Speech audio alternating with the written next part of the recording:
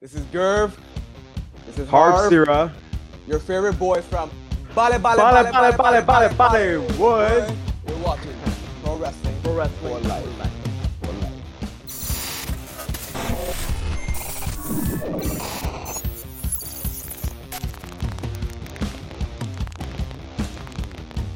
Welcome to another amazing episode of Pro Wrestling for Life.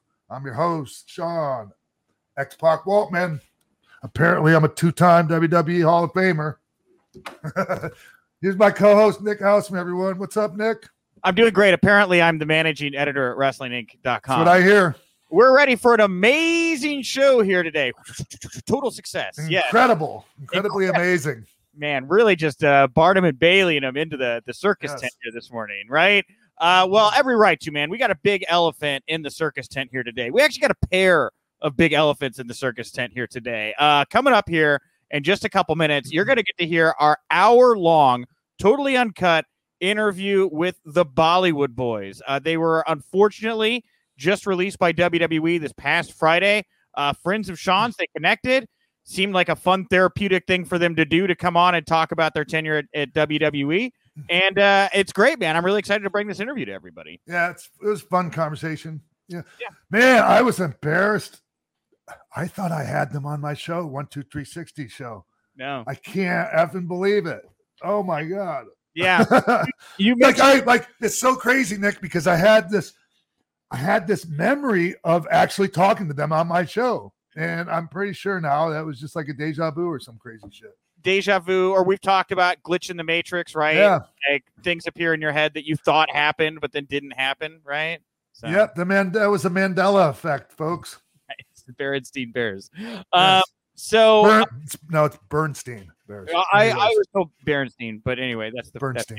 That's the effect.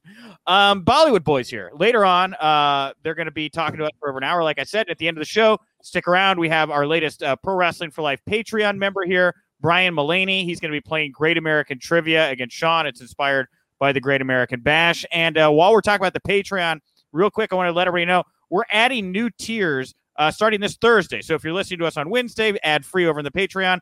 Know that new tiers are on the way. And if you're listening to us here on Thursday as part of the show on YouTube or on all the podcast platforms, go check out the Patreon right now.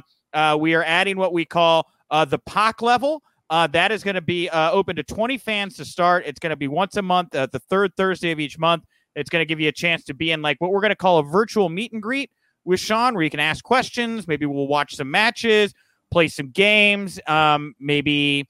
I don't know. Like anything can happen. These virtual meet and greets we're going to do, right? Yeah.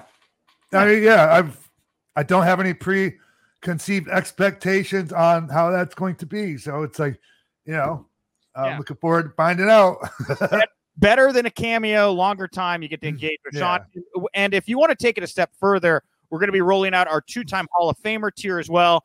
That's open to 10 fans of the show. And that'll give you a chance to get a 15-minute one-on-one time each month with Sean. If you want to ask him questions, if you just want to tell him how much you like him, or politely, critique his career. I think that's something. If you'd like to do that politely, that's fine. And whatever you want to do. The two new tiers. We're gonna have the POC level tier. We're gonna have the two-time Hall of Famer tier, and that joins, of course, the kid level tier, which will stay the same. Stay at $5. Ad-free version of the show out early. Archives, and if you subscribe to the new tiers, you'll get everything that is already out there as well. A bargain, folks! Bargain, bargain burner, whatever you want to call it. And lastly, here, housekeeping wise, this is actually really cool. This was actually Sean's idea. We're going to start promoting it now. We're about 2 weeks out, July 15th. We are going to be starting to air the video version of the show on Fight. We are joining the Fight. We are joining the Fight family. It is free. So if you are enjoying watching the show on Thursdays on YouTube, you can continue to do that. Or you can now catch us also Thursdays starting July 15th over on Fight. Yeah. Fight's great. Yeah. We love Fight TV. Mike Weber. What's up, Mike? Yeah, great guy. So, Mike. Yeah. And I will give, once again, Sean credit. That was Sean's idea to get. So I think it is a great idea, Nick. I have to say. Makes a lot of sense.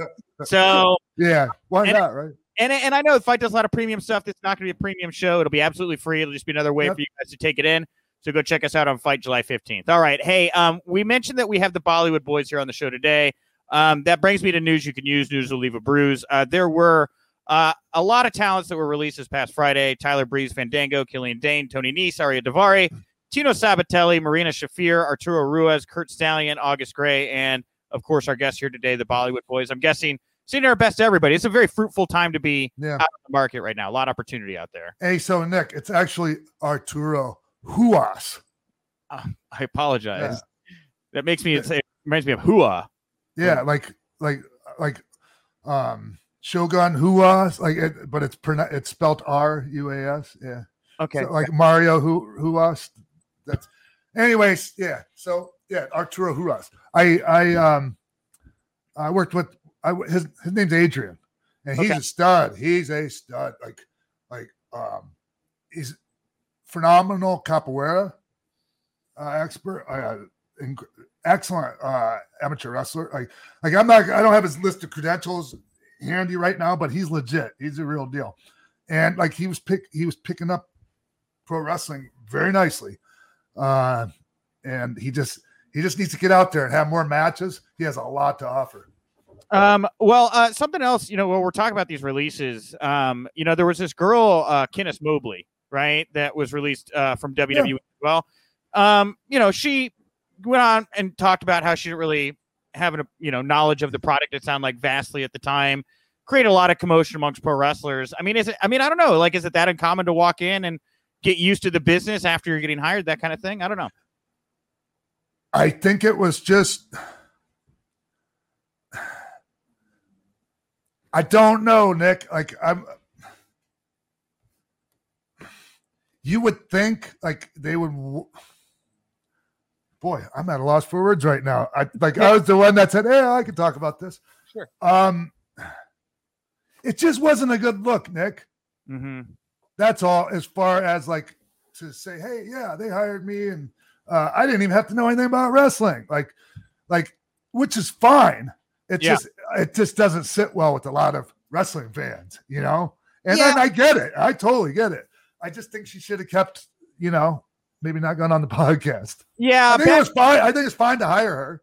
Yeah, I agree with that. I think it's a protocol thing, right? And just a thing, you just should go out there and talk like that. But I have a lot of sympathy for her, because I really think it's important for us inside the bubble of wrestling to have outside eyes that are not wrestling people that are coming in. The example I use is I used to do a lot of sales. I used to sell walk-in bathtubs, as you're well aware, right? Do you think I knew anything about walk-in bathtubs when I walked in that day into that warehouse? No, I did not. But I knew how to sell, and I learned about walk-in bathtubs. And so I agree with you, man. I think it's just a protocol flaw on her part to just even be talking about it. But I appreciate that outside eyes, especially women of color. Absolutely. Yeah, so it was a shame. I don't know, what the thought process was of doing the podcast. I didn't listen to the podcast, and you go, I'm sure she probably went into it thinking, yeah, I'm just going to do this little podcast here, and then onward, and just, but not with the internet wrestling community. I know you did not see it as a little wrestling. Hey, but talking about breaking, I wish her the best. Kenneth Mobley, right? Yeah, yes, I do. I think she'll probably be just fine without wrestling. I agree. Hey, but talking about going viral and lighting up the IWC, WWE decided to honor your June 25th, 1994 match against a 17-year-old Jeff Hardy from WWF Superstars. And it wasn't really a compliment, right? They're kind of making fun of you a little bit with this. I didn't take it as that. I didn't take it as they were trying to make fun of me. I just was like, why that? Because so for those that don't know what happened is WWE tweets out this clip of you at the end of the match, and you try to apply this move to Jeff. How would you describe the move? No, I didn't try to. I did. It's just that the move wasn't if I had already had the move over as my finish, it would have been just fine. But that was the first time anyone saw me do it. So it just was flat as fuck. That's all. Okay. Somebody else that had that move established did it luchador did it in Mexico, oh, it would have gotten the reaction that, and it was intended to. But I was still pretty young. Like, I was considered pretty good at what I did by that point, but still green, and I was trying new shit, Nick. I did another submission on, I can't remember who it was. Somebody brought up, but I was trying different shit out. I didn't have a finish at the time. I was the 1, 2, 3 kid. My finish was a freaking Oklahoma side roll because I didn't want to keep doing the moonsault because I sucked at it. So, well, just the way it is. And so, yeah, I did that finish with Jeff Hardy, and yeah, it was flat as fuck. And when I walked back to the curtain, JJ Dillon looked up and said, yeah, you need to get a different finish. That finish was flat as fuck. Like, I don't think he said those exact words, but like pretty much, and he was right. So you have some familiarity of this night. You kind of remember that. Do you remember working Absolutely. with Jeff? Do you remember working with Jeff? Like, what did you think of this kid, 17 years old, when you were wrestling him? What, like, I was like, because we liked him. Like Scott was the first one. Like, we called him Vanilla Ice because he kind of looked like Vanilla Ice a little bit. Okay. So like we'd already kind of, knew like there was something about him, that we liked. But when I got in the ring with him, Nick, man, it was obvious immediately that he did not have actual pro wrestling training. Okay. Yeah. It was so crazy. Like the lock, because you can feel it like when you lock up with somebody. And it was so crazy. And like he made it through okay. But it was, yeah. Okay. He was trained later, like really trained later after that. Okay. Like I know he trained with Dory Bunk Jr. and I think Tom Pritchard and guys like that. But the first time I got a hold of him, he was not a trained pro. All right, last news item here I want to bring up before we get to the Bollywood Boys. Maybe my favorite story wasn't released this past Friday, but was released as part of one of the recent classes. Ruby Riott, formerly Heidi Lovelace on the Indies, she's doing this interview with Lars Friedrichsen from Rancid, right? Yeah. And she mentioned how like she wants to keep the name Ruby, and she kind of like blushes and is like, I like the name because you wrote that song Ruby Soho. It kind of inspired the Ruby name. And Lars says, why don't you just call yourself Ruby Soho? I'll get you the rights to the music. You could go out there. I mean, Sean, you're a music fan, you're a wrestling fan. Like, what's your reaction when you hear a story like that? Well, have you heard the song? You know the song, right? I grew up on Tony Hawk Skater, dude. That is a song. I'm like, okay, I have my own opinions, but yes, I know the song. It has an emotional attachment to me. Yes. Okay. Yeah. And so I think a lot of people know the song, and maybe, it brings a visceral reaction out of them, right? Mm-hmm. I think that Ruby Soho is going to be a big star. That's what I think. Mm-hmm. Dude. Yeah. And like that entrance, what she already brings to the table on her own, like she, like, who was, well, he liked Alexa Bliss too, but Glenn Danzig loves Ruby Riott. Like he was like, he asked me to, like, can I meet Ruby Riott? Like, so yeah. Really? I didn't know. Yeah. Oh. Pro Wrestling for Life is sponsored by BetterHelp. Is there something interfering with your happiness or is preventing you? Oh, fuck. Yeah, and we're going to have to do like a little, like they write in like host inserts personal experience kind of thing. So we got to do a little bit of riffing, but not like an exorbitant amount of riffing, All right. Because I'm not really in riff mode right now. Well, you ask the question and I'll talk about what's bugging me right now. And then you can go back to the script. That's fine. All right. Pro Wrestling for Life is sponsored by BetterHelp. Is there something interfering with your happiness or is preventing you from achieving your goals? I mean, I think it's really just been like everything the last 18 months, Sean. Everybody's been trapped inside and you're trapped with your thoughts and you're trying to keep working and you're trying to keep your personal life going. And I think we can all kind of relate to the mental struggle we've all, for sure, collectively all been dealing with for a while now. Yeah, for sure. Like I tell people, like if you don't if there's like if something's not going on with you during all this shit, something's wrong with you. It's hard. Like, I don't know too many people that don't have something going on right now, like, mentally. Yeah, anxiety, stress, and all that. And so BetterHelp, they're going to assess your needs. They're going to match you with your own licensed professional therapist. You can start talking to them in under 48 hours. It's not a crisis line. It's not a self-help line. It's professional counseling done securely online. And I can honestly say I've used BetterHelp, and I can say that process of being paired with the therapist was great. You fill out a little form, and I was matched up with someone that was really, really good for me. That is true. Well, anyone that knows me knows I'm telling the truth when I can honestly say I could use BetterHelp. Hey, there's nothing wrong with that, man. I mean, it's a service available for clients worldwide. You can log into your account anytime. You can send a message to your counselor. You're going to get timely, thoughtful responses. Plus, you can schedule weekly or video or phone sessions. You don't have to sit in this like uncomfortable waiting room as with traditional therapy. And like, you can even mute the TV or turn the screen, the video off, and just talk to somebody like you're on a phone call. If it gives you anxiety, you have to look people in the face. Right on. Yeah. BetterHelp is committed to facilitating great therapeutic matches so they can make it easy and free to change counselors if needed, Nick. Mm-hmm. Yeah, and the thing is great is it's more affordable than traditional offline counseling, and financial aid is available. And having been in and out of therapy for pretty much my entire adult life, I can say with certainty this was a more affordable option. And I felt, I hate to say as good or better, but like this was a really, really useful tool for me during the pandemic. So it's like real therapy. Yeah, you said I was paired up with a therapist, Karen, and like I talked. Not some AI, like no, she was a wonderful real people. She sat there and listened to me talk about. I'm questioning everything that's going on. I haven't met Sean. Sean and I aren't doing the podcast yet. I have no idea where my life's going. That kind of stuff. Yeah. Well, BetterHelp wants you to start living a happier life today, Nick. Visit their website and read their testimonials that are posted daily. Yeah, and I just gave you mine, but again, you can go over there and read for yourself. Firsthand, I'm telling you, I've used it. I'm definitely going to give this a try, Nick. I'm not just saying that because we're doing this read right now.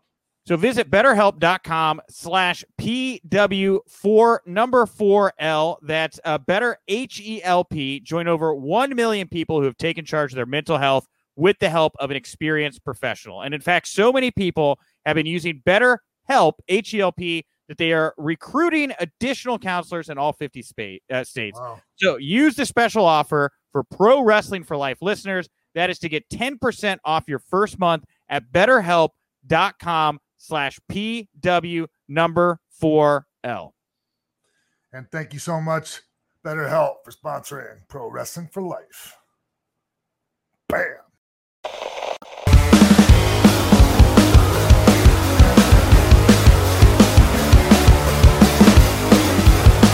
Welcome back to the show, everyone.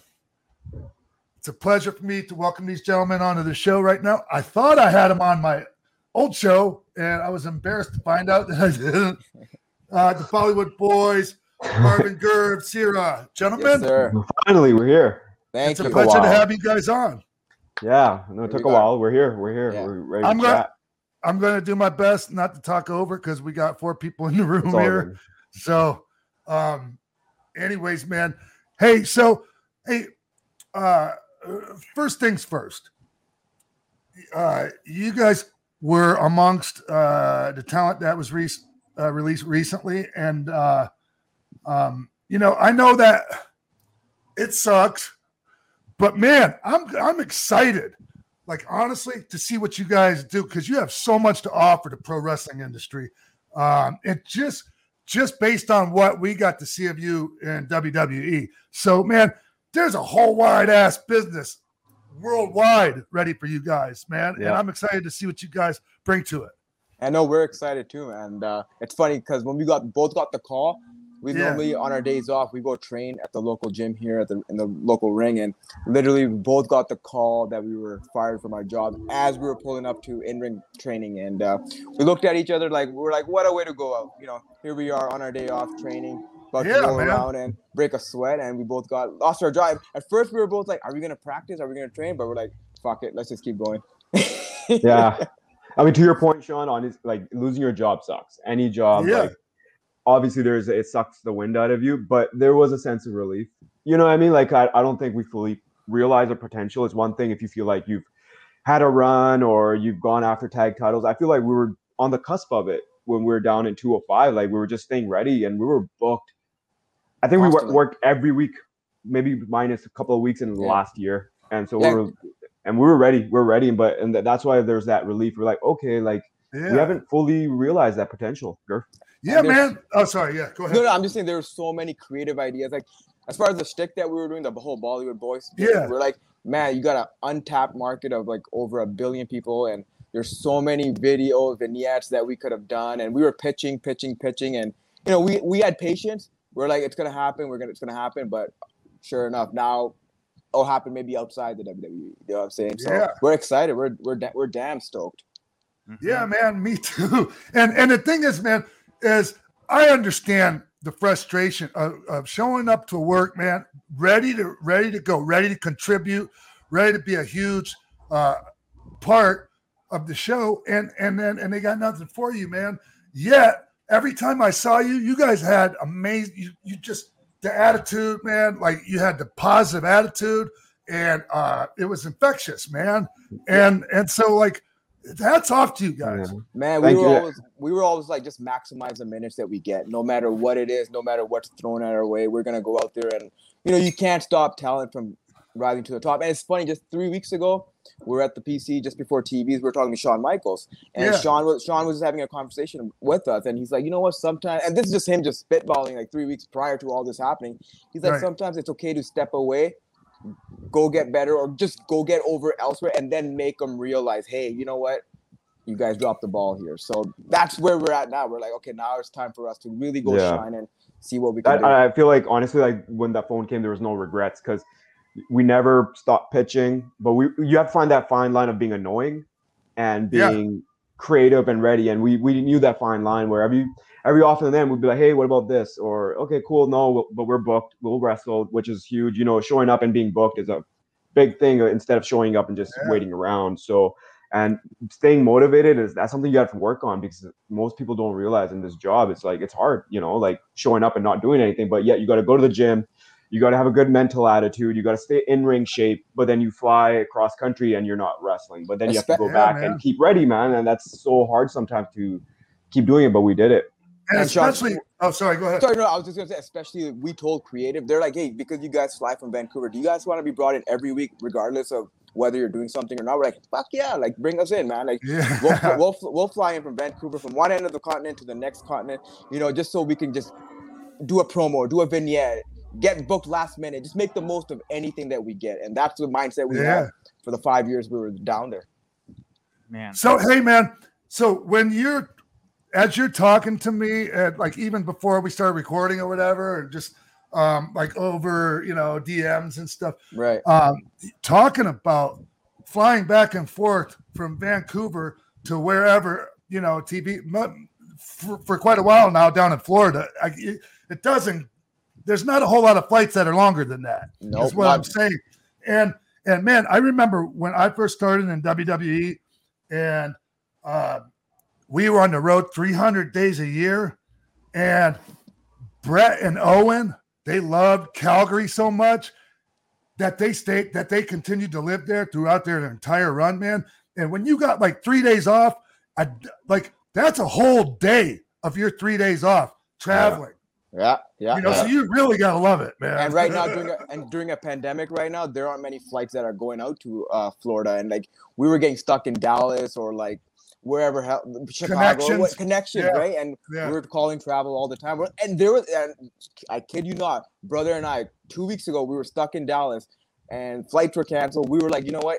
We'll drive to freaking Florida. And it was like a 17-hour drive or something. But it was just the weather was so bad, it was just not worth it. But the idea was there, and we were like about to pick up a rental, just drive down 17 hours. And, being Canadians, geographically, it's such a big country that people forget that we were driving on the indies like 12 years prior to WWE from like Vancouver to Calgary, which is like a 16-hour drive. And then we were doing these tours up in northern Manitoba, which were like 24-hour drives from where we were. And I'm sure you've heard about the Hell Tours that Edge and Christian used to do. And we used to the Winnipeg tours? Winnipeg tours. Yeah. Northern Death Tours. Northern Death Tours. The Tony Condello Death Tour. Tony Condello. Yep, yeah, man. Man right there. Yeah. So we did those tours. So like, for us, these highways, man, it's a breeze. We could do 17 hours, no problem. Yeah, I mean, we sum it up. It's like, I think for the last year, it was every day was like every time we traveled for a show, it was like about a 19-hour travel.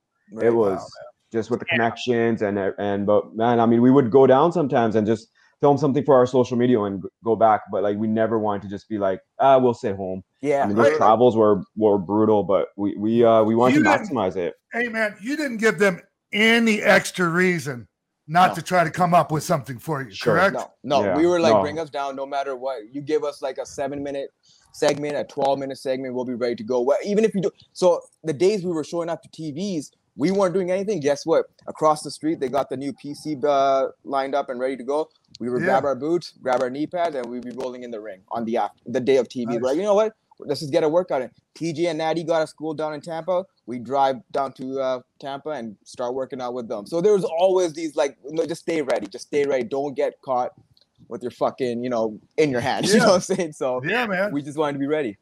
Hey, so what school you guys? Go ahead, hop in there, Nick. I wasn't trying to. I think you want to say something, right? Oh, no. Okay. I'm taking this all in. I have questions, but I'm enjoying this, so I'm just going to lay it. So anyway, whatever. Hey, so I want to throw one quick in there, Sean. Yeah, we were talking about like creative. I mean, on paper, and I do want to say this, like the Bollywood Boys character has never been done in wrestling.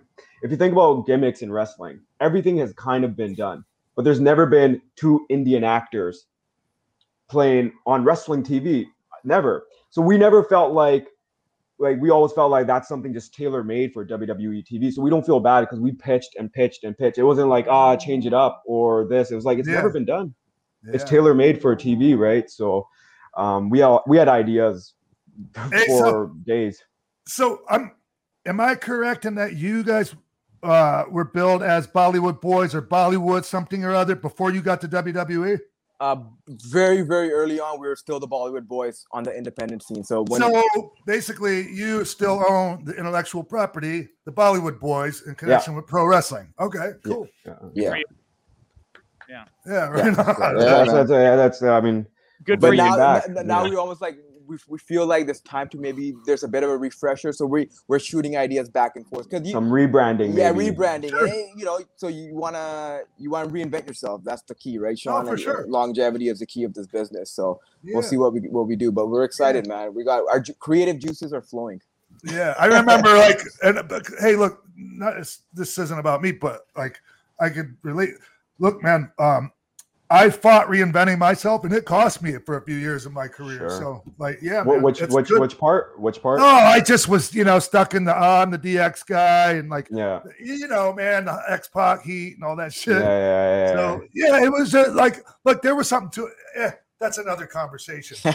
I'm pretty bad about going off into the weeds. No, man. We're excited for this, man. This is awesome. Yeah, man. Hey, Nick, hop on in here, man. Okay. A couple of things real quick, because you guys have mentioned a lot how you were working really hard and you were pitching a lot. And, the report was like, I mean, I've heard you guys are really well liked by a lot of people, but like the 205 Live guys, because you were all part of the original Cruiserweight Classic. You were both part of that, right? Right. But you guys had kind of grandfathered into deals that were maybe better than deals that they were giving out now for other people that were working 205 Live. So it doesn't sound like it may have been your work ethic or whatever you were pitching. It sounds like it's just kind of what WWE is doing right now. They're going after contracts and stuff. I don't know if that resonates. Yeah. That's what's being said right now. I mean, that's where like when we got the call, it was out of kind of nowhere with NXT India potentially happening, or the India shows are happening, or just going so internationally. I mean, I felt our work was there, and we were very well liked. Like from everybody, and we're proud of that. Like we got over with the locker room.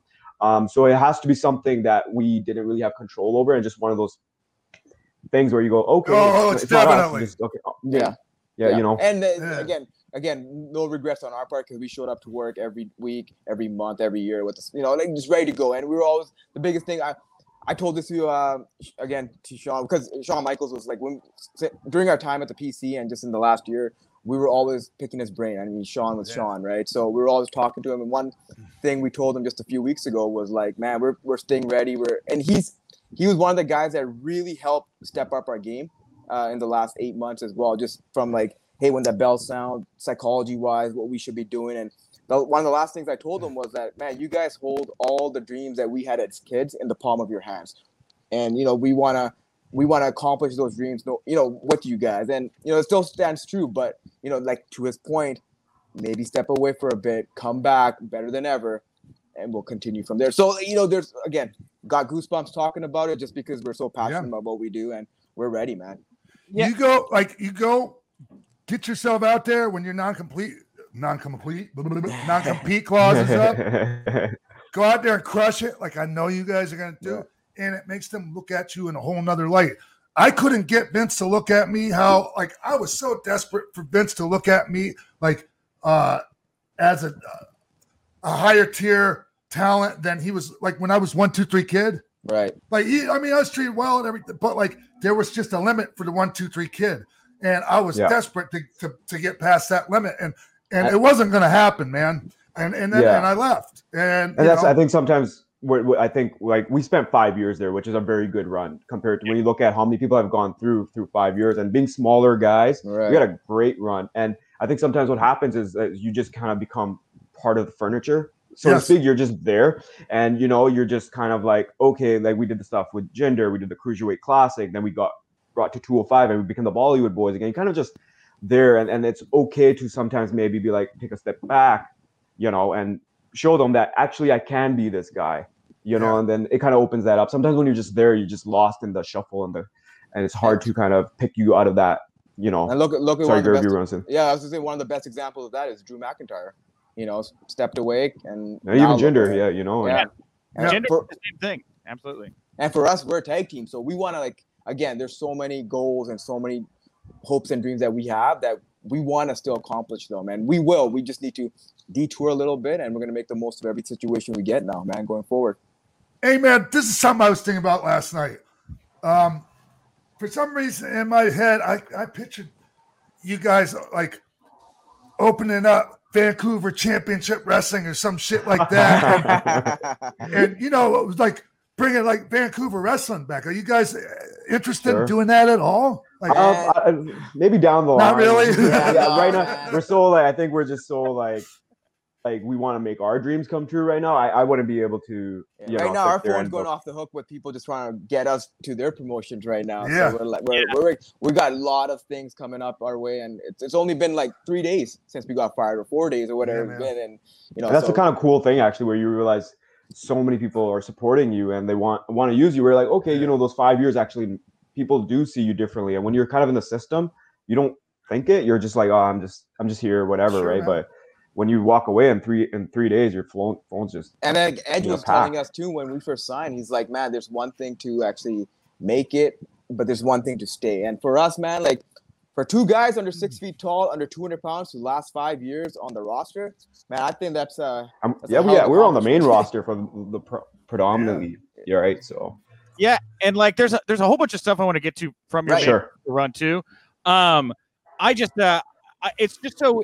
It feels like the end of an era for me with the 205 Live guys, right? Like there's so many few that are left there, and like the work you all did over that period is really noticeable, especially from like hardcore fans, and knowing that a lot of you are all like quickly all of a sudden on the market. I mean, indie promoters, what a great time to be an indie promoter right now. There are so many high-level matchups with talent that people know like yourselves out there available at the moment. I think it's going to be real boom, real quick. And that's the thing. I think the 205, like we were like a little group, and we always, you know, we worked so hard, and sometimes it wasn't like obviously watched as much as any other brand, and it was kind of, and we all know that, but man, we all went out there and like try to get noticed. The best thing about 205 was the fact that we were actually getting time. You know, it wasn't like a 4-minute seg or a 5. We were getting 12, 15-minute segments, and you can't buy that time. You know what I'm saying? Like if you were on Raw or SmackDown, you got probably got a 5-minute seg for everything. And here we are putting in the reps every week, and to get your lungs to the level to keep going,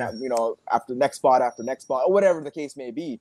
You can't buy that. So I would say that the best version of 205 was this recent one, when it switched to NXT. And I know because before it was on after SmackDown, and to be honest, nobody was watching it, you know, and just you're not getting feedback. And this time around, it was, you know, we have Terry Taylor, Shawn Michaels, you have all these guys who are watching it and giving you feedback. And we as performers, you could see the difference if you watch it from the beginning to this last year. You just see the difference because you're actually getting feedback and like, hey, do this, don't do this. Hey, get serious when the bell rings or whatever it is. And Terry Taylor just sending you a page worth of notes of this is what I like, this is what I didn't like, and you apply it the following week.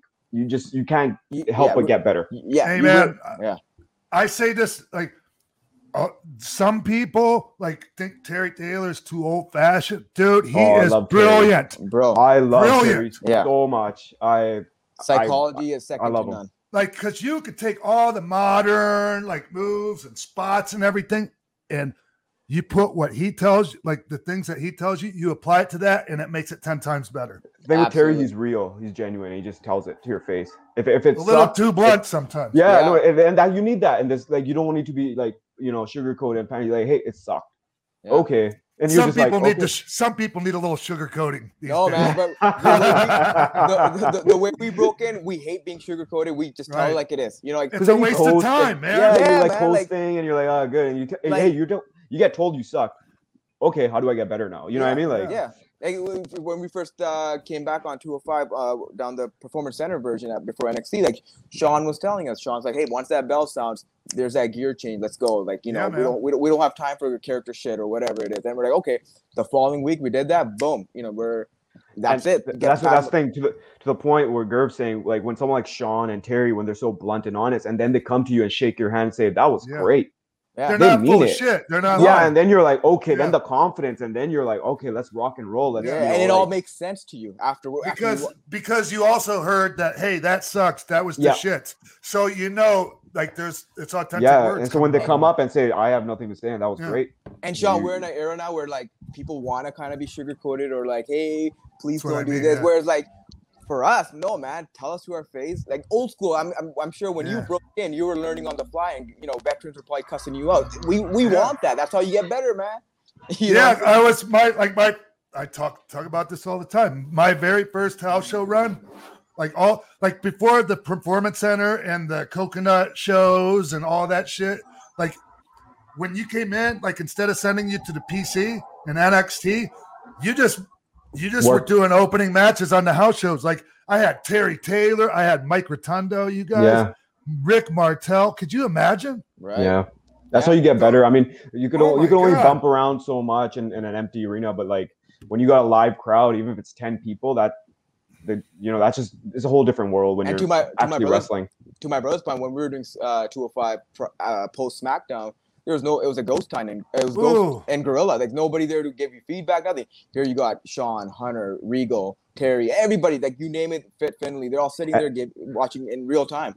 And just to kind of like put a button on this is like we knew we were doing something well, because if you knew all the new guys coming in, we'd work all the new guys. Like we worked all the new Indian guys on that Superstar Spectacular show. Yeah. We worked Ari Sterling, Asher Hill, all these new guys that are coming in. We would get paired up with them. So we took that as a confidence from the company where, okay, we could lead them through a TV WWE match, which was good for us to be put in that spot and learn. But it's also, confidence that, okay, we're being put in that position of trust. Yeah. Hey man, something, and I saw this, was it last night or night before? Man, Randy Orton loves you guys for obvious reasons.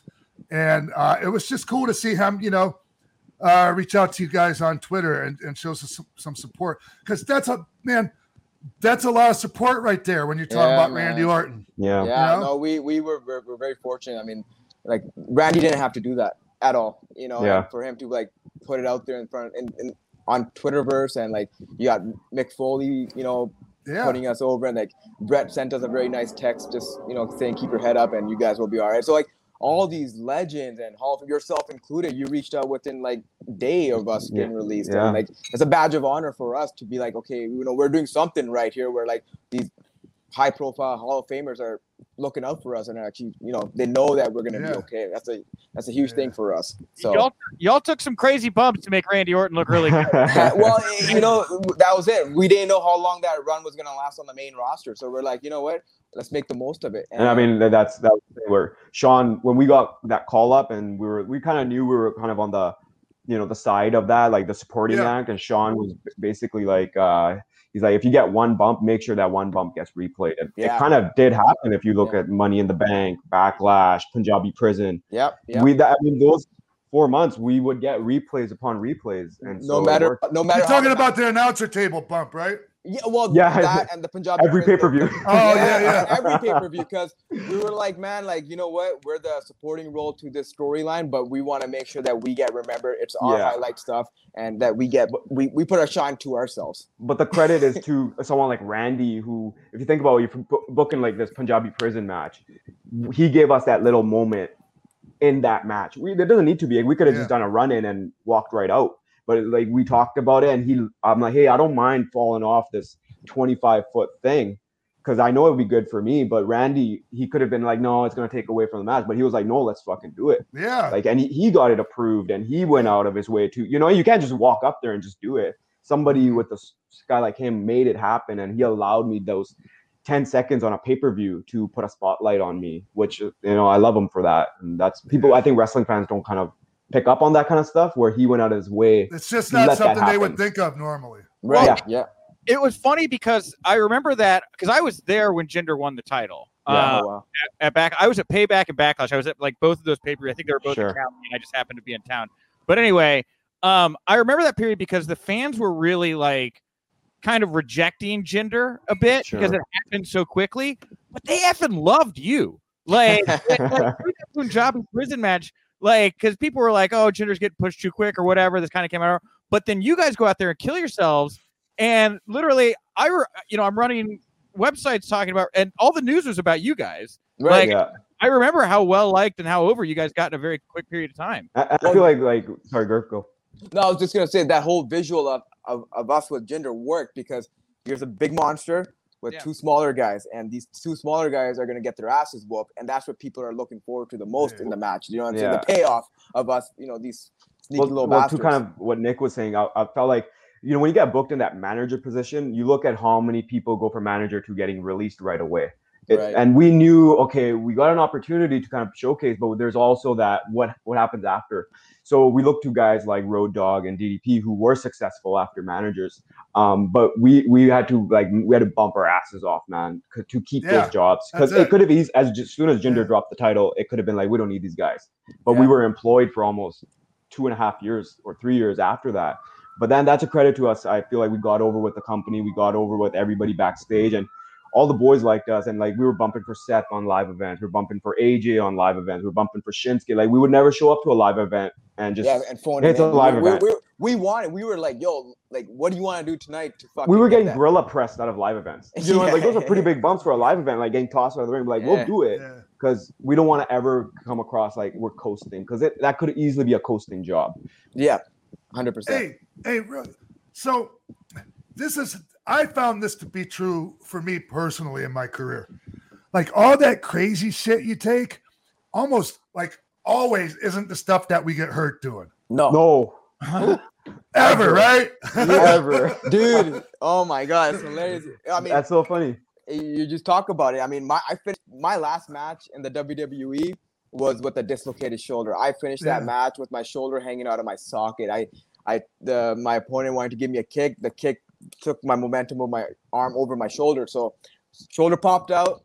I kayfabed the referee. I'm like, I'm good. But I'm trying to put my shoulder back into socket. And nowadays, the guy would roll out and they would call it a night. But I'm like, after this, man, I'm going to keep going. It just goes against your DNA, man. Dude, man, I wanted to keep it old school. I was like, I'm going to finish this match. And those were some of the most painful bumps I ever took. So went to the hospital after that. Yeah. Got my shoulder put back in socket, but it was off of a bump. Do you know what I'm saying? Like to your point, like it's just a flat back bump, and you just never see it coming. But like the stuff off of the off the Punjabi Prison, the big ass, crazy ass bumps onto the announcer's table, like and here's the thing, like when that announcer table thing happened, man, people were all over Randy. Oh, you're being reckless with those guys and all that. And I'm like, man, that's exactly, if I was those guys, that's exactly how I'd want him to do me. Right. I mean, how else can you do it, right? Like, we were perfect. Purposely trying to rotate on that shit. You know what I'm saying? Man, that was insane. We're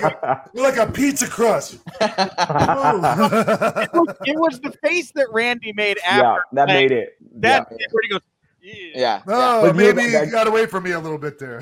But it's funny though that does not go to show you like it's not the bumps, it's the reaction. And it's like if we just took that bump and he went in the ring, it probably would not have got it. But like the bump and the camera just catching Randy go like, it just that's gonna be a highlight forever. Yeah. Well, I kind of we're jumping around a little bit, which is fine. It has to be when you're talking to me because I'm all over the place. That's we're calling it on the fly, eh, Sean? No. It's a beautiful mind. So I wanted to slow down just real quick because you talk a lot about being old school. A lot of fans who may not know a lot about you don't know really maybe how you guys kind of started in the business. And you guys are Canadian. I believe you trained at the Hart Dungeon. Is that correct? Yeah. I actually spent 2.5 months in the summer of 2004 training in the Hart Dungeon just before they sold the house. Actually, they were already in the process of selling the place, but just to bump around and just to get my start down there with TJ, Harry, Natty, and Bruce Hart. I mean, I've known those guys forever since then. So yeah, man, rolled around on those mats and then came up towards Vancouver and continued training, but definitely got my start in the Hart family, and that's a badge of honor I carry with me for the rest of my life, man.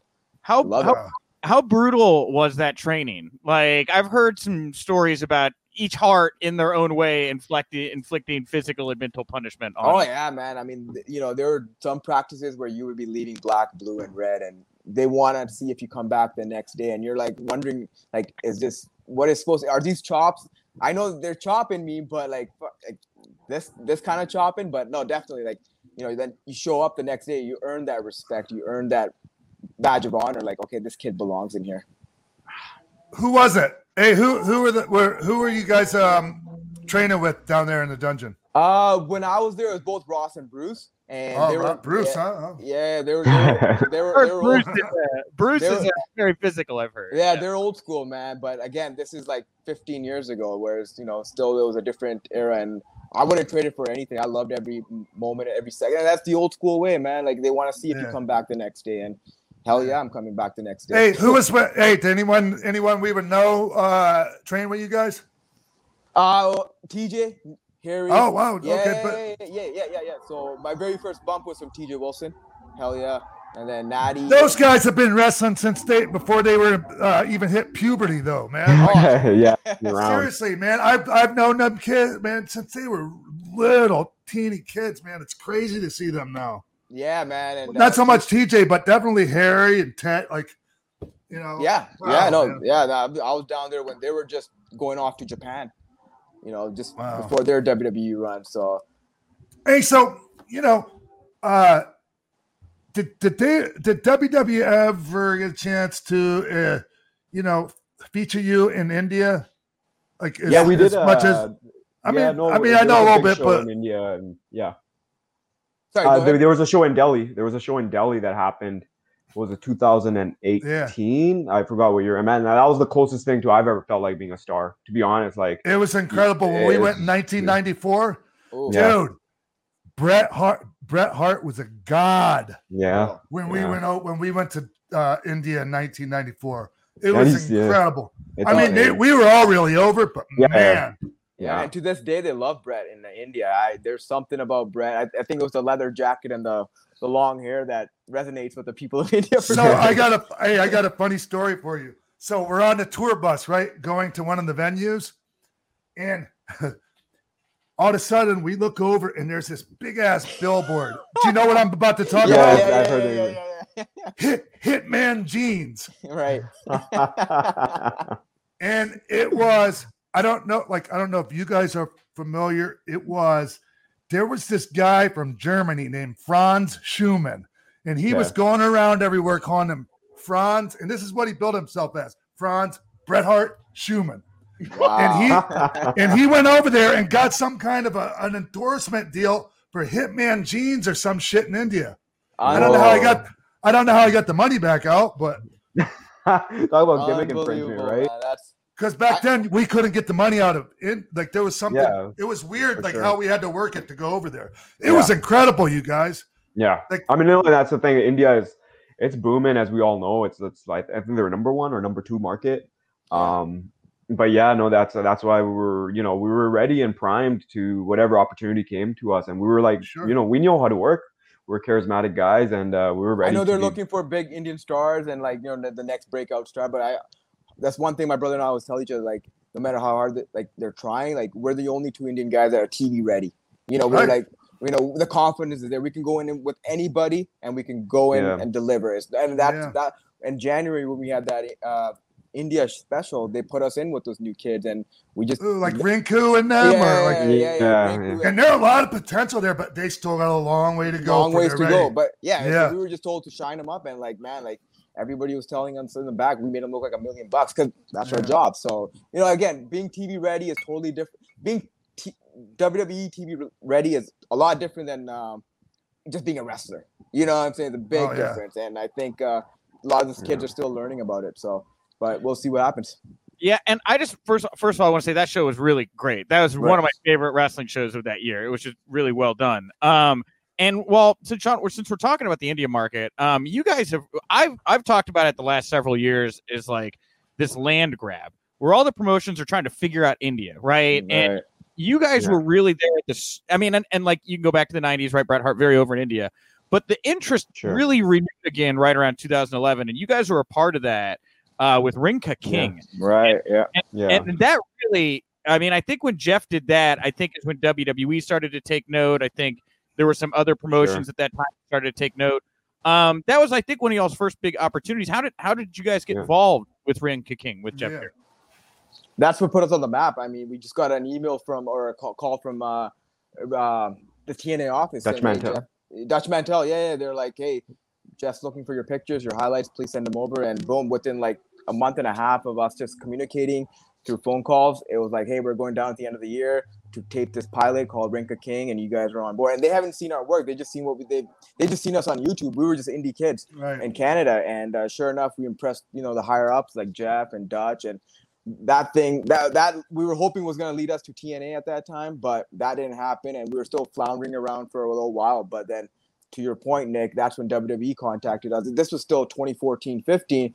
And they were asking us to send us our information. And sure enough, we did. And then finally in 2016 is when they started that Cruiserweight Classic tournament. And they were representing all the countries around the world.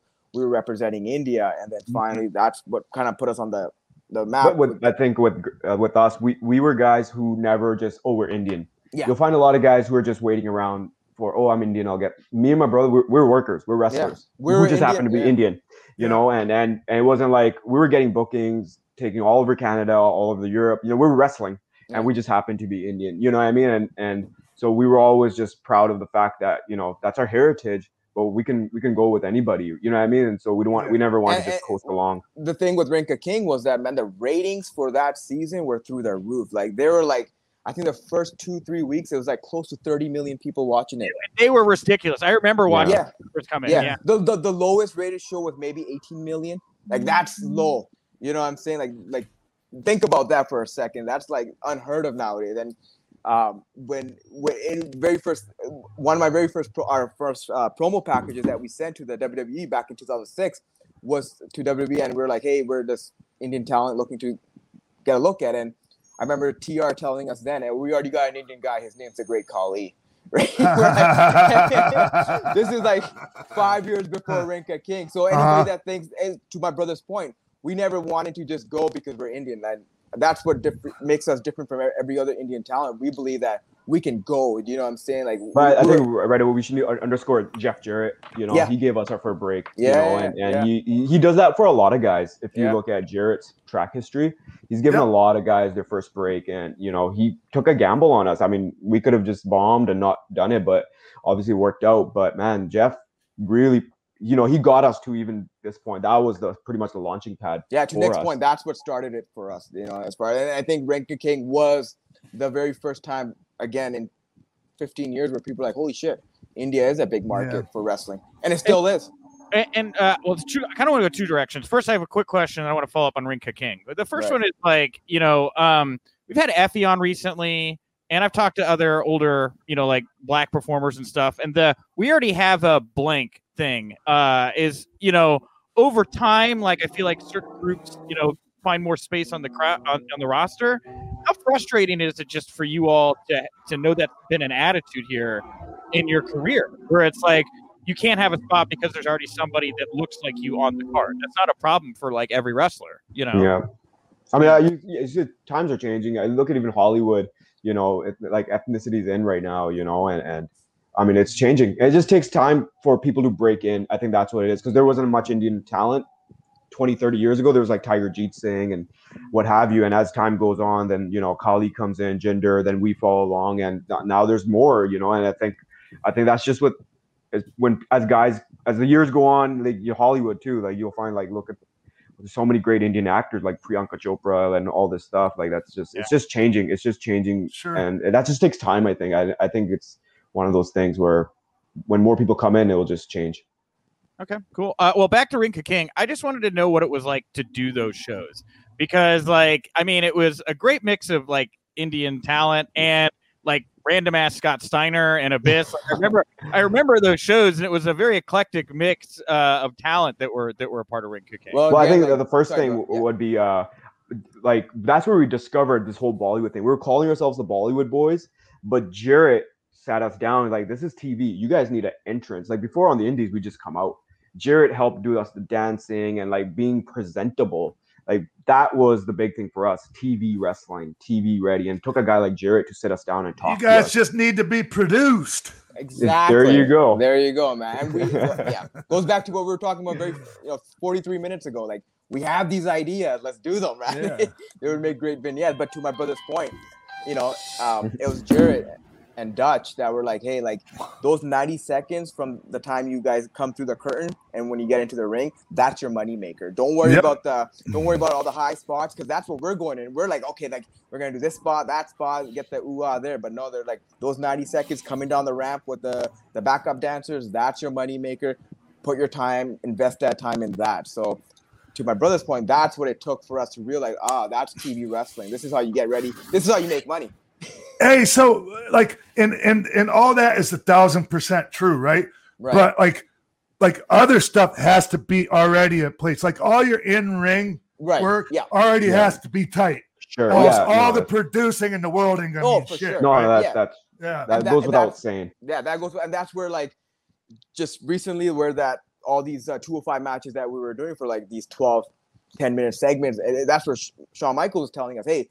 Now he's telling us that entrance stuff is great, but once that bell sounds, get that shit rocking and rolling and keep it tight, keep it, that's where now, and we found that beat, and that's where our confidence right now, Sean, was through the level. It still is, because we're still training. Oh, it should be. Yeah, man, our confidence, we can go in and we feel like we can just deliver no matter what. And that's where I think when the news did come, we were ready for that break now. You know what I mean? Like, okay, the first 5 years in WWE, we played different parts, but now is our time to shine, and we're ready. The in-ring work is there, the characters there, gimmicks are there. There's a huge market waiting. All right, let's go. So that's why I was a little like, okay, we'll take it, but we were ready at this point for a run for us at least. Hey man, like, whenever promoters end up acquiring your services, very fortunate, I think, man. Thank you.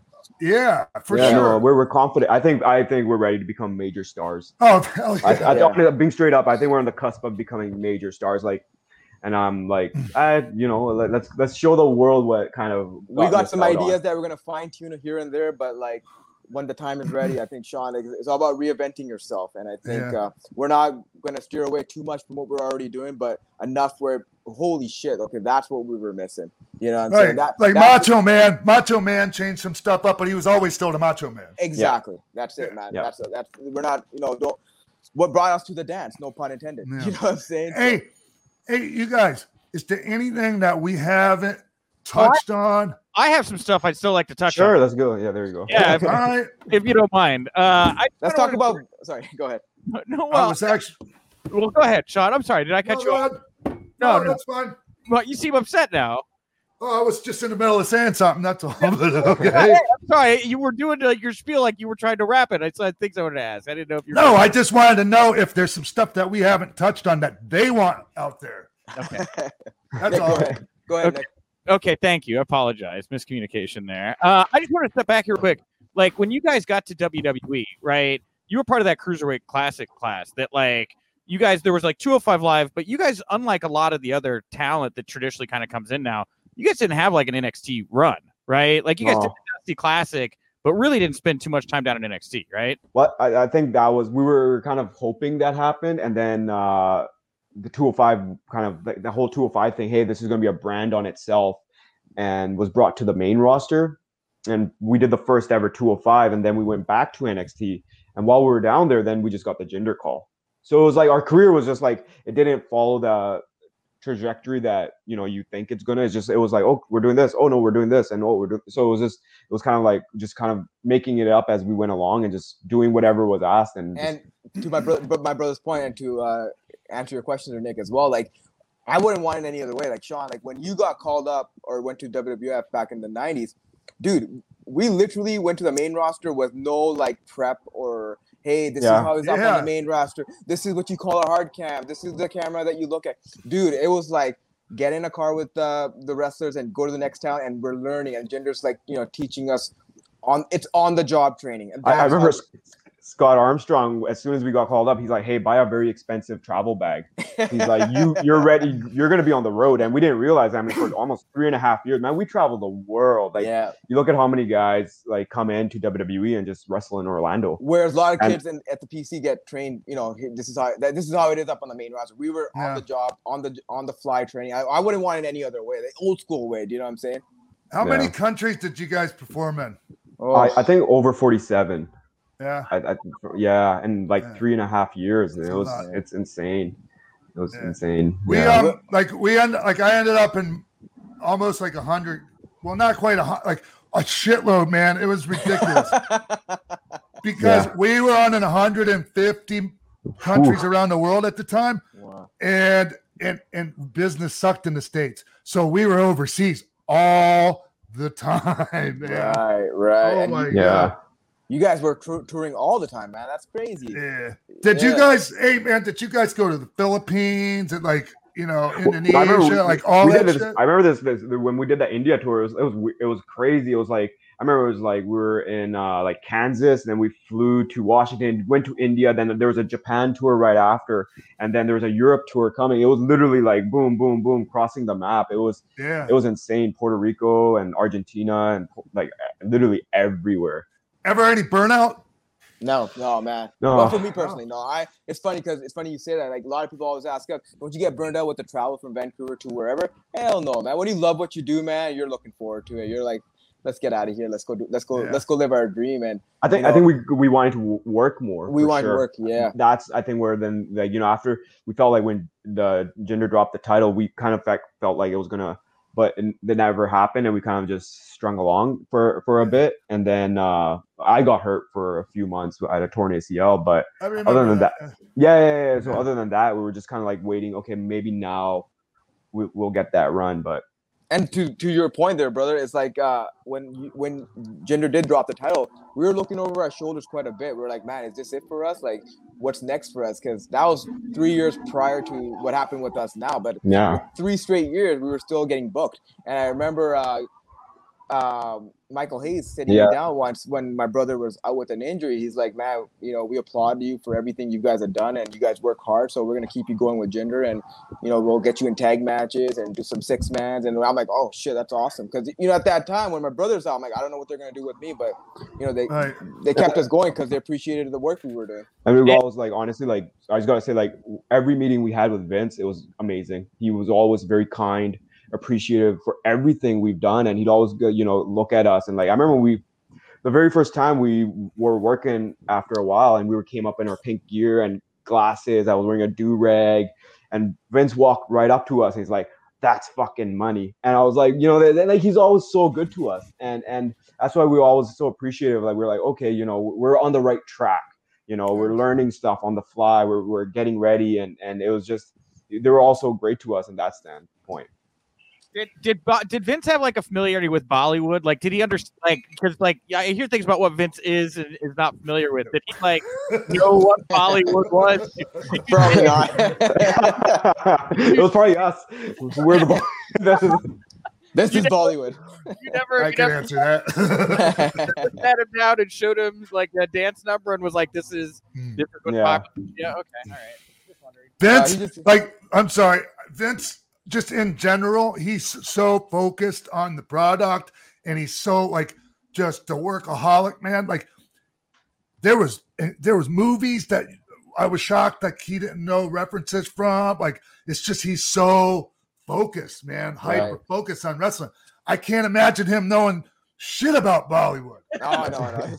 We had ideas, but it never came to. So hopefully in the next round, we'll see. Well, and I'm sure Vince isn't doing the choreography, but there was that elaborate dance number at that India show that they did last year on the network, and that was it was just a beautiful thing. Like I was like, wow, I would love more of this in my pro wrestling. It was very cool to watch. Dude, that's the shit we were like hoping for. Do you know what I'm saying? Yeah, like, that Bollywood right there, man. Man, Hey, you know what I wanted? You know what I was going to mention to you guys, and this was a few minutes back, well, more than a few minutes now. That Punjabi cage, man, that shit was unforgiving, huh? And like you're expecting it to make noise like it's bamboo, and it was hard metal painted like bamboo or something. Dude, I mean, I never got tossed into it. I just came off of it. But it was like the old school. It was like the old school blue cage from back in the Hulk Hogan King Kong Bundy match, painted like bamboo or some shit. I just remember the only thing, like going back to that, I'm like, I remember being up there. I'm like, that's actually a long ways down when I'm up there. But if you actually watch it, it's funny. I have Randy in a hold, and I start hopping up more as he's punching me, because I'm like, if I'm gonna do this, I'm gonna come off as high as I can. So he's punching me, and I'm going up. So. Well, it's funny because who's that football player they had at WrestleMania last year? Rob or Gronkowski. Yeah, and he's afraid to take a little fall on a crash pad, and you know here's Harv going all the way up and like no padding or nothing. There's no padding. That was the table. That was just the table. By the way, are the police there? Are you all right? Hey, which one of you guys lives in downtown Vancouver? We currently have a heat wave here. Is that what it is? Yeah. Hey, so man. The windows are black. Hey, not like this is something that like no one listening probably give two shit about. But do you ever go to that gym in Vancouver that was like an old fire station at one time? Is that still there? Never mind. Forget it. Gotta look into this. I ate a bunch of mushrooms one night in Vancouver, and we all ended up at the gym on mushrooms. That's awesome. Anyways, Vancouver's amazing, man. Dude, we were probably at that live event, man. At that building, you know that smaller building the Coliseum. Yeah, you know, I think that's where they filmed the Rocky IV fight scene. Oh yeah, PNE. Yeah, it's still there. Rocking and rolling, man. And that was, you know what, going back to our whole run, man. To come back home to Vancouver and perform at the Rogers Arena where the Canucks play, and that in itself is awesome to perform in front of our family. Our parents got to watch us perform, you know, multiple times. So that's right there, man. You can't buy that shit. You know what I'm saying? That's a blessing right there. So, hey, Nick. Yeah, what's up? Hey, is there anything more you want to ask these guys before we let them go? Oh wow, I appreciate you giving me the opportunity. The last thing I would ask you about. And you guys have been so generous with your time, and it's really I've wanted to talk to you both because I used to do Bret Hart's show, and I know Bret loves you guys, and I've heard so many good things about you guys over the years. But the last part of your WWE tenure, you were in the 24/7 title picture. Yeah. How was that? Like, I mean, it seems like you were excited to get anything to do. Yeah. So I will tell you this, like it is what it is. It's a more comedy and entertaining scene. You're not working matches, but I'll specifically mention one thing where it was at Madison Square Garden. And this is where in WWE, sometimes you have to find moments to appreciate. So we had a 2-on-1 match with R-Truth at MSG. And obviously it's the 24/7 title. Nobody grows up wanting to be 24/7 champion. And, you know, I walked out, you know, getting the 24/7 title off R-Truth. And I remember coming back and Michael Hayes pulled me aside. He's like, be proud of yourself. He's like, you're walking out of a sold out Madison Square Garden show holding a WWE title. And when I kind of paused and thought about it, I'm like, that is so true. Like it was what it was. But I'm like, it was sold out Christmas week. in New York, Madison Square Garden. I'm a kid from Vancouver with my brother, Right. and I'm walking out with a WWE title, and you know, you got to appreciate stuff like that, because if you don't, that's when you get your mindset just changes. So it was one of those things that you appreciate every little thing, and you got to find moments. And that pretty much sums up our entire, like, I would say, our run. You know, for at this point at least, we've appreciated every moment and every aspect, and we've always wanted to make the most of everything that we ever got. We wanted to just bust our balls and just make something out of nothing. You know what I'm saying? Yeah, man. It makes me think, you know, can you imagine, like, when you're a kid or before you get to WWE, you're on your way, working your way up, trying to get to WWE. Just like imagine, like, how you had reacted to that same situation, or just as a kid, or just thinking about being in that situation. It's like, oh my God. Right. But then, like, once you're in the system, like, it's easy. Yeah, you're just kind of get lost. It's easy to take some things for granted. Yeah. Yeah, I mean, that's why. And like, I'm living my dream right here. I'm living my dream, man, and like all these people, and it's just amazing, man. And I think that's what kept us going and motivated all these years as well. It's like, shit, we're not as, man. Don't get me wrong, Sean. There were times brother and I we would clash just because he's frustrated, I'm frustrated. Yeah. We got ideas, and it wasn't always happy-go-lucky. Behind the scenes, him and I, we would like butt heads in certain things, but it came down to like just make the most of whatever situation we get, and hopefully it pays off. But right now, like, this chapter at the moment has closed, and now it's on to the next thing, and make the most of what we can to get back to what we want to accomplish, want to achieve. So yeah, we're excited, man. Honestly, that's the thing, though. Like when you're watching guys, there's so much wrestling out there nowadays. Right. You know, just take WWE out of the picture, and you take what you learn, and if you could go somewhere else and apply that and become even a bigger star and have an amazing life, I mean, that's what you take away from a job like this. You know what I mean? Like, whatever, movies or go to another company or whatever. It's like you learn so many lessons. And so then when you go somewhere else now, then all that other talent that's going to be around you, they get to feed off of that too, man. Right. And it's just amazing, you know? Yeah, man. And that's one thing, like, having, like, again, you drive up and down these highways, you catch these flights, and as much as sometimes we're like, not on the same page as far as ideas go, but at the same time, we're lucky enough we have each other in this business, because this business can drive you crazy if you're by yourself. Like, I could only imagine what it was like when you were working full time on the schedule, on the road. Like, at least we have each other to lean on, and man, I had 4 other guys, to lean on, man, and we made it through. Right. That's it, man. That's it. You need that person. I don't know how Brett did it, man, because he was the lone wolf. I mean, I travel with Brett, and he had certain guys he traveled with sometimes. But for the most part, man, Brett was he was, he was the lone wolf. But that's what we called him. He was good to you. I know. Like, even awesome, man. I love him so much. I know how many times we talk about that match that you had with him, man. That's still, like, that's up there, bro. I thank you. That's my, is magnum opus the right word to use? That's my greatest match ever. Yeah. And Key was one of my biggest influences as I became a wrestler. Like, I patterned myself after him. I patterned myself after the Calgary style. Yeah. The look, the 3-piece. Yep.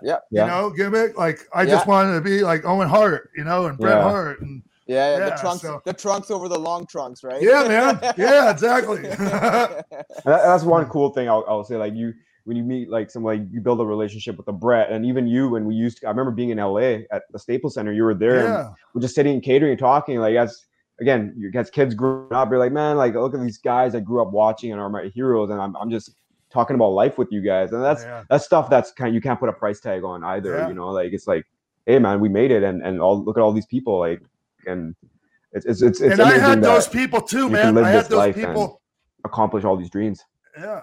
I had those people too, like when I was like in your position, and like certain, old school guys would come around, and I was just in heaven, just talking to them, man. Yeah, because it means a lot. You don't realize it, but it means a lot when a guy like you or Randy or Mick or Brett reaches out. Like, for them, it's just maybe a text or a tweet, but to guys like us, like, holy crap, okay, let's keep going, let's keep persevering. Absolutely, man. Hey, man. Hey, I'm so looking forward to seeing what you guys do next. I really am, man. It's gonna be great. Oh, thank We're you, excited, man. We're man. excited. Yeah. Yeah, there was never a moment of like maybe that 5 second of stinger when the phone first comes, like, oh fuck. But like, Well, I mean, yeah, sorry. we could, yeah, like, you know, like to your point, Sean, when you know that happens, you just fucking pedal to the metal, you keep training, you keep ready, and you stay ready. Honestly, I will say this. I honestly, in my heart, and I'm just saying that I feel like we're gonna become massive stars now. My gut, my heart, my belief, our work ethic, what we've done, what we know.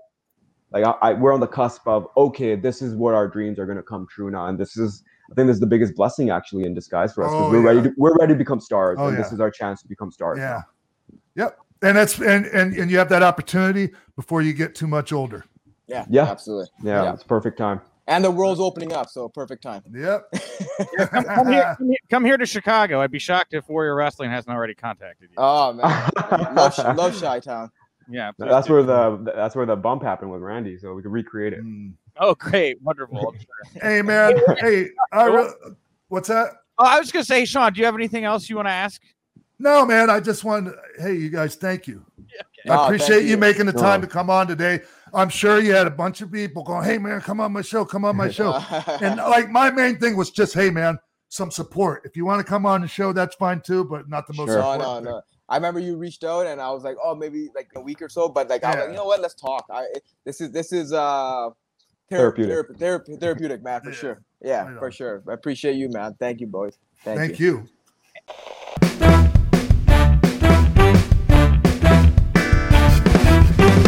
Welcome back to the game show portion of Pro Wrestling for Life. It's me, your game show host here every week on the show, Nick Hausman, and today we have a big one lined up here. Another Pro Wrestling for Life Patreon member is here to challenge the man who's coming to the show at this time. He is a two-time Hall of Famer. You've probably heard him talking the whole show. It's Sean X-Pac Waltman. Sean, welcome back to the game show. Hey there. How's everything? Who's the next victim? That's a great question, Sean. Well, coming to the show right now, it is a birthday boy. Today, it is his birthday. He is not just a Patreon. It is his birthday as well. What a birthday treat it is for him to get to compete against you, Sean. It is our good friend, Brian Mullaney. Brian, thank you for coming. Wow, Nick Hausman, what a pronunciation. Did I get it wrong? No one ever gets that right on the first try. Wow. Thank you very much. I thought it was pretty straightforward. Man, if you... I don't have the best people working with me. So real quick, hey, Sean, before we get to it here, Brian, we like to do a little... We're going to get to know Brian here in a second, but he wanted to get to know you a little bit, and he asked if there was a question he could ask you before we started the game show. Do you mind fielding a question for Brian on his birthday here real quick? Sure, Brian. Okay. Hey, so I had this question for you, Sean. When you first started up, right, how long, and maybe for, I don't know, I'm sure it varies per person, but when someone first throws a punch at you in the ring, how long does it take to get rid of like that kind of fight or flight reflex, like you don't flinch or kind of shy away from it? I never had it happen in the ring, Brian. Well, but when somebody's throwing like a working punch, it doesn't phase you at all. I mean, you know it's a working punch, Brian, because you're in a wrestling match. I don't know. Like, I mean, you know, if I was at, you know, at the beer garden, you know, last night, and you know, like somebody, you know, did that, I would be in a different mode, you know, like. That's crazy. I guess. That's a good question, Brian, actually, because, you know, because we do get hit hard. I mean, some of the punches aren't the hardest, but man, like sometimes you get kicked in the head or you take a big boot or some shit like that. Like, you know, it's coming and you know it's going to hurt, you know, and it's weird. It's weird just letting people hit you in the face. So that's what I'm saying, man. Yeah.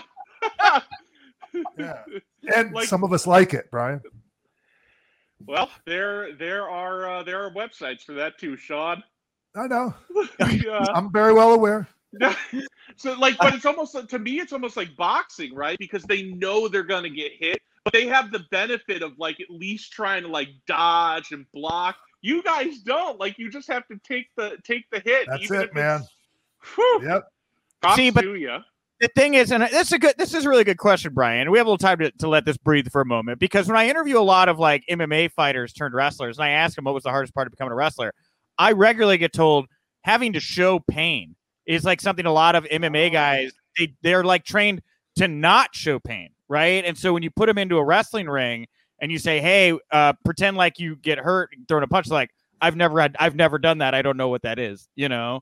That's why it pisses me off sometimes when I hear people like sometimes like the older people in wrestling, like that'll be preaching to someone like, oh, is that how, like, that's not how you would act if someone did this to you. Like, how to, like, we wouldn't, like, the way we sell in wrestling, that's not how it works in real life. Yeah. Like, ever. So what the fuck are you talking about? Seriously, like it's so crazy. Like if you watch real fights, people are too busy in the moment of trying to survive to worry about fucking selling the guy's punch. You know. Wow. Anyways, and sorry, didn't mean you made me go off on a rant there, Brian. Thanks a lot. Hey, that is a birthday present in and of itself. I was about to say, what a great birthday rant there. Wow, wonderful. Well, setting the tone here early, Brian. Thank you for the question and getting us started and getting the energy in the room as you two prepare for the first installment ever of Great American Trivia. So this week, in honor of NXT's Great American Bash, it's going to be taking place on Tuesday night, I'm going to be playing a game with you two called Great American Trivia. And the game, it's real straightforward. I'm going to read questions about the history of the Great American Bash. Whoever has the most correct answers is going to win when I decide the game is over. Sean, yes, go ahead. I hope you don't think, Brian, because it's your birthday, that I'm not going to fucking destroy you right now.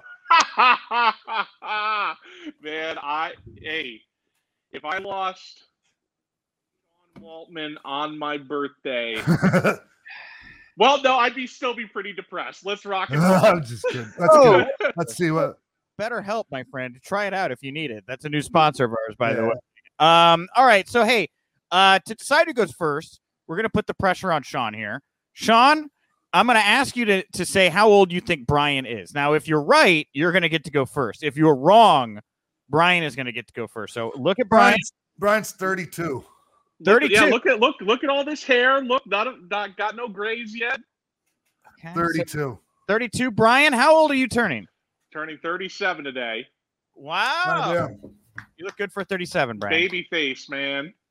Congratulations. All right. Well, hey, since Sean was unable to guess your age, which is, by the way, one of most like an old carnival game, it sounds like. So you're gonna get to go first here, Brian. And so the question here is, we're gonna start with a multiple choice question here. What year was the first American Bash? The Great American Bash? Was it 1985, 86, or 88? Which year was the first Great American Bash? Ooh, I know. I'm trying to think back to because I know. Clock ticking. 85. Weren't there like two prior to it becoming a WCW property?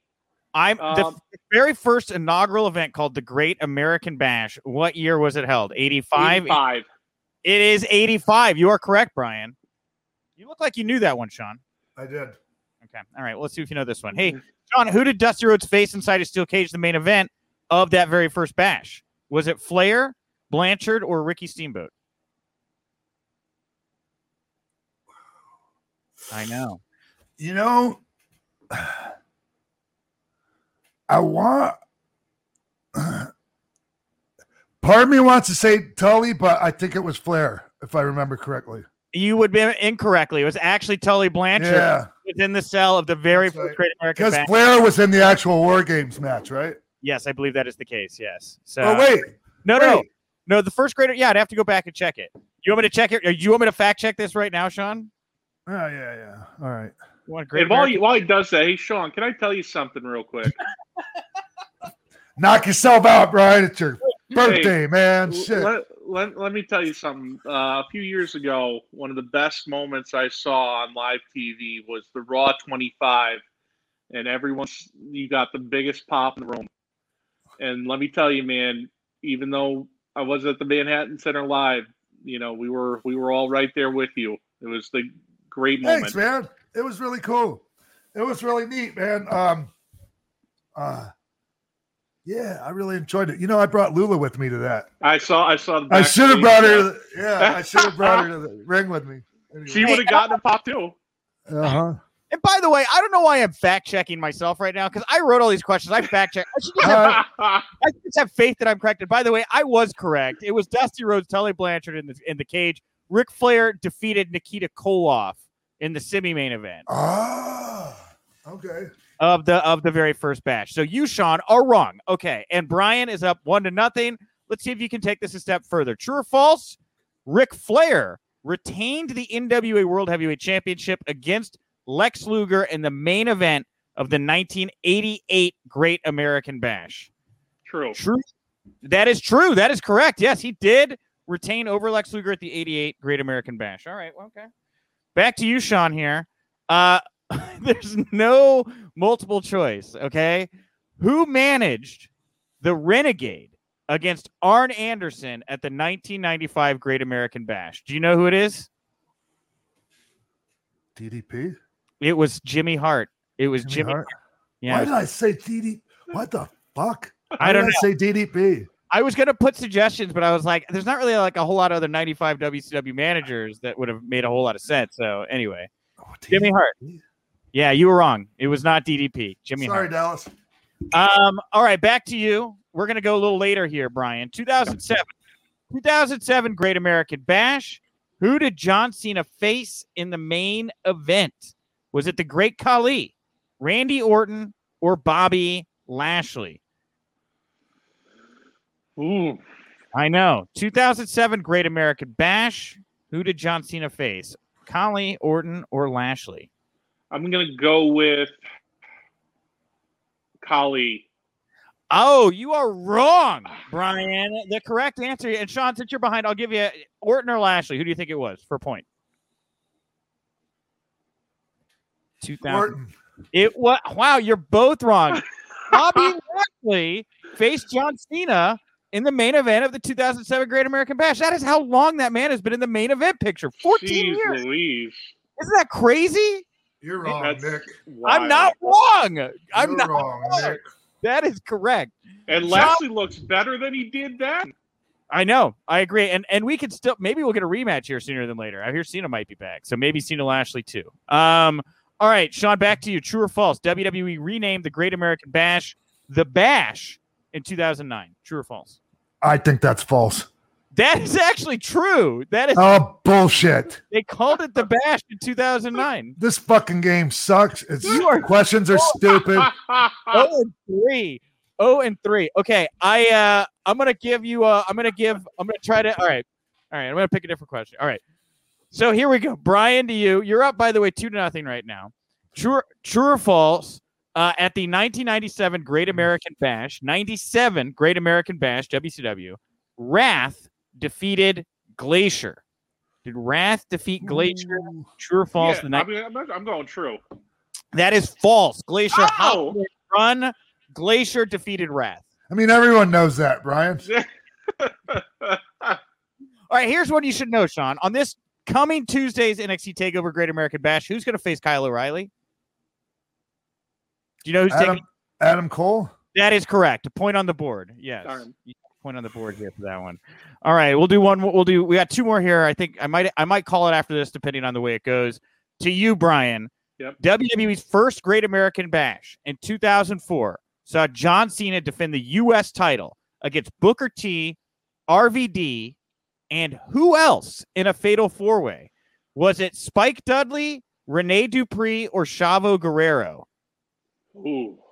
I know. I'll say it one more time. John Cena, 2004 Great American Bash, four-way. It's him, Booker T, RVD, and was it Spike, Rene Dupree, or Chavo? I'm going to go Rene Dupree. Wow. And for the win, 3-1, there is no way Sean could come back, even with extra points. Brian, happy birthday. You are 1-0 against two-time WWE Hall of Famer Sean X-Pac Waltman. Rene Thank Dupree. you. Thank you. I hope you have a shitty birthday, Brian. You really said, Sean. Hey, I always got next year. Happy birthday, my friend. So you got Brian, lucky. because I usually destroy everyone. I've seen the show, and I know that's not true. Kiss my ass, Brian. All right, Brian. Before I let you go, what's your Twitter handle? Where can people go follow you if they like you? My Twitter handle is at Bacon Treasury, and I work with these two brothers as well. I know Matt Cardona was on a few weeks ago talking about the collectible industry. They do that. They're at Wiffle Breakers. Great dudes. Okay. Wiffle Breakers? Yes, sir. Like wiffle ball? Wiffle you better breakers? Believe it. Yes, sir. All right, everyone. That's it for this week's edition of Pro Wrestling for Life. Thanks to the Bollywood boys. Thank you to Brian. Happy birthday again, Brian. Who am I missing, Nick? You're not missing anybody. We did just one extended interview this week, so you hit them all. Cool. All right. Well, thanks again to everyone, and especially everyone out there that's watching or listening. And Fight TV. What's up? We're on the way. July 15th will be on Fight. Again, check out the Patreon. New tiers available now. Pro Rest for Life on Instagram, Facebook, really all the social platforms. We've got it in line now, so go check us out everywhere. And that's it. I'm at Nick_Hausman over on Twitter. Please support Wrestling Inc., the Wrestling Inc. Daily, the other show I do. That's all I got, man. I'm done. All right. See you next week, everybody. Bye.